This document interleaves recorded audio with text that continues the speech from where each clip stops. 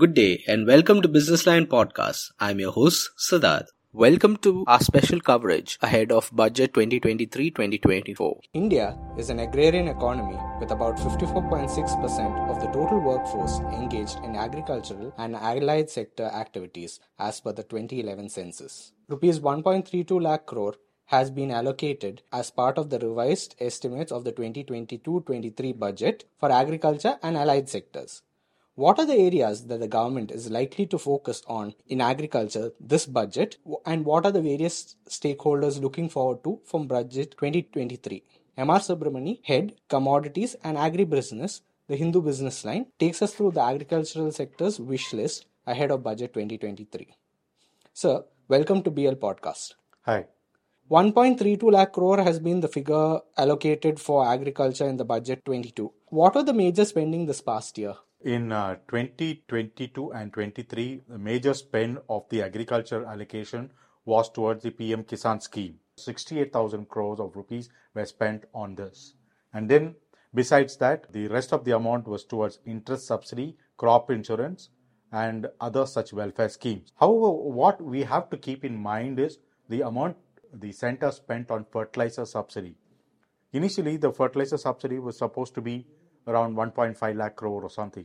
But because of the Ukraine war, the fertilizer prices went up. And at one point of time, the government estimated that its expenditure on fertilizers could be around 2.3 lakh crore. However, the fertilizer prices cooled down a bit. So now we are looking at forex outgo on fertilizers at between rupees 2 lakh crore to 2.2 lakh crores. We'll have to see, but this is one of the major things that we'll have to watch out in the budget. This is part of the subsidy for fertilizers. A major part of the budget was allocated for the PM Kisan scheme last year. Will the government focus more again on providing social security schemes this year? Yes, there are two reasons for it. One, when the Prime Minister announced that they are introducing PM scheme, it was to be a regular feature for the farmers, especially poor farmers. So they are getting a meager, maybe they are getting only about 6,000 rupees a year, but it forms a very crucial part in a farmer's life, and that is very key. So there is unlikely to be any change in that. Maybe if the government is looking at the elections next year, there could be a rise. The other reason exactly for not tampering with this will be elections. 2024 will be the year of elections, and this government would want to ensure that it doesn't discontinue any scheme or doesn't really embitter farmers on any front. So this scheme will continue, and there should be no surprise if the center wants to hike the subsidy or the allocation under the PM Kisan scheme. With the Modi government's increased push on natural farming over the years, how much did it figure in the 2022 budget, and what is being done as part of it? In the 2022-23 budget, one of the key features in agriculture was the natural farming. It was part of the finance minister's budget presentation. So she made that India would also look at natural farming, and she announced that a 5-kilometer Ganga corridor on the banks of river Ganga would be chosen for natural farming. But things take some time to proceed. So it was only in December that the Minister for Agriculture, Narendra Singh Tomar, said that a national mission on natural farming was being launched at an outlay of rupees 1,584 crores. So that's the beginning. So in the 23-24 budget, the government could come up with more focus on natural farming, and we'll have to see what sort of allocations are going to be made. But definitely the government is looking at all options and all sorts of farming: natural farming, organic farming, traditional farming, and also modern farming, where farmers can use best hybrids and even genetically modified seeds. This last year there have been a lot of agri-related export bans. Are they likely to have a negative effect on the government's revenue this year? Not exactly, because there is nothing the government gains through exports except that your trade of balance is ensured. But there are other ways through which the government has got a good amount. Like, for instance, sugar exports, we are doing very well, though it has curbed it because it has to balance the domestic demand with the export outlook. So it was for that reason that India had to curb or ban certain products. Wheat exports were banned. Rice exports were curbed with a focus on white rice and the fully broken rice. Fully broken rice, the government wants to ensure that the poultry sector is not starved of raw material, and also it wants to ensure that the ethanol producers also meet the target. So that was one of the reasons why fully broken rice exports were banned.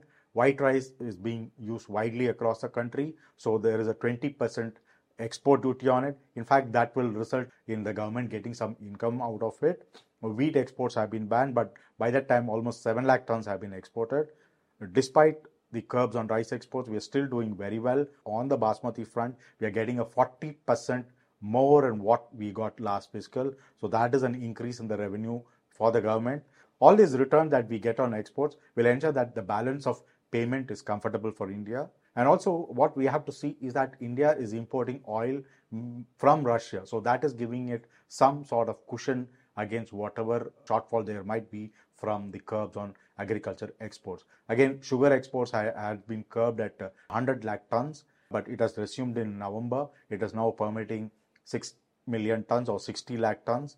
Already they have signed about 55 lakh tons. So there also we are getting a very good price.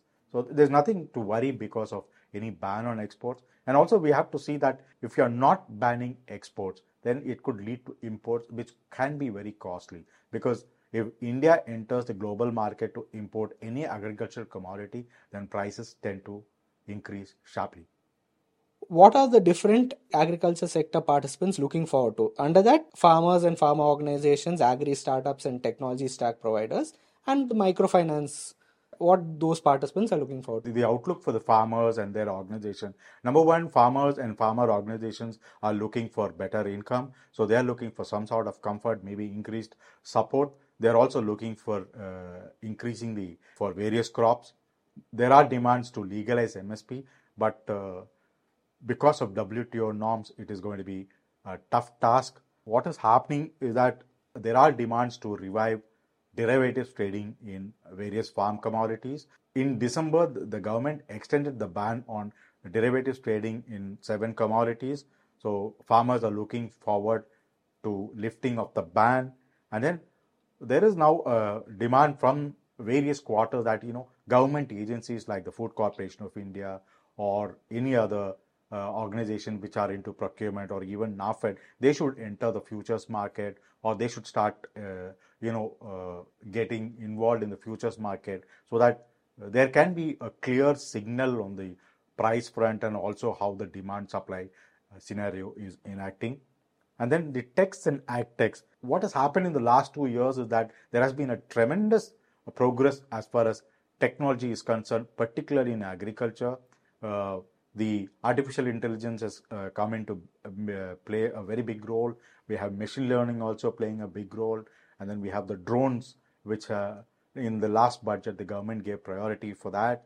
So all these 3 plus other technologies are coming in. So there is going to be a lot of stress on technology in agriculture, and that's seen as a way forward. So there are a lot of expectations on the government supporting technology and ag techs in the budget. Also, what people are looking forward is to getting more private mandis on the more electronic platforms or through private initiatives, which can ensure better returns to farmers. So these are the sort of expectations that we are seeing from the farmers organizations, and also experts. Fresh off the BL Agri and Commodity Summit, what are the big takeaways from the event? Business Line had a good summit in Delhi on January 6. The consensus is that India has made tremendous progress in agriculture. However, farmers' income are yet to double. It's almost there, but we are yet to achieve that objective. And the other one is that we have the wherewithal to be among the top 5 agriculture in the next 6 to 7 years. The target is 2030, but we are hopeful that we could reach well before that time, because there is an enormous potential for India to increase its agricultural exports, provided we don't face the situation that we faced last year, where we had to balance between domestic demand and exports.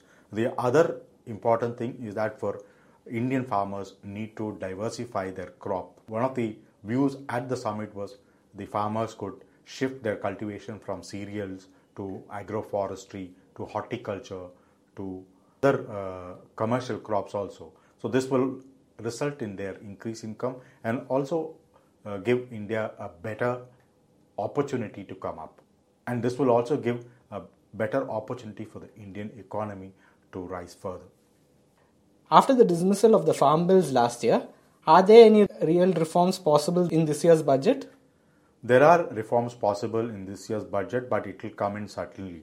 Like what has happened is a few days ago, the central government has cleared a proposal to change the bylaws for agri-cooperative societies. These are credit societies, but the bylaws have been changed in a way that they can participate and take part in trading. They can fill in the roles of mandis. So that is a sort of reform that is coming in. So it is possible, but we'll have to see in what way. But the cooperatives could now be a vehicle through which the government can carry its reforms. What are the challenges that are there for agriculture that the government need to look in and address in budget? Food security is one important issue that the central government will have to tackle in the coming budget. Last year, we had heat wave that affected wheat production, and then deficient rainfall is reported to have affected rice production, though we are waiting for further details. These two are issues that need to be addressed, and there is serious concerns over climatic change. Climate change can result in problems with regard to food security, and we need to balance that. What is happening is some countries like China, they are now focusing more on food security. In neighboring Pakistan, we are seeing people fighting with one another for a bag of wheat. So these situations should not arise, and the government has to look at these aspects. And because of the climatic changes that are occurring, 3 continuous years of El Nino, which has affected production in one way or the others. Wheat was affected last year. The year before, we had other oil seeds being affected. So these are some of the repercussions of weather changes. So the government will have to look at some sort of avenues to look at climate changes or funding research on climate changes and what can be done as far as sustaining production, agricultural production is concerned. The other one is the coming year there are concerns over El Nino occurring. El Nino leads to drought, and that could be an issue that India could face if El Nino becomes a reality. Monsoon could be affected. So the government will have to keep that in mind when it prepares the budget this year. Thank you, sir.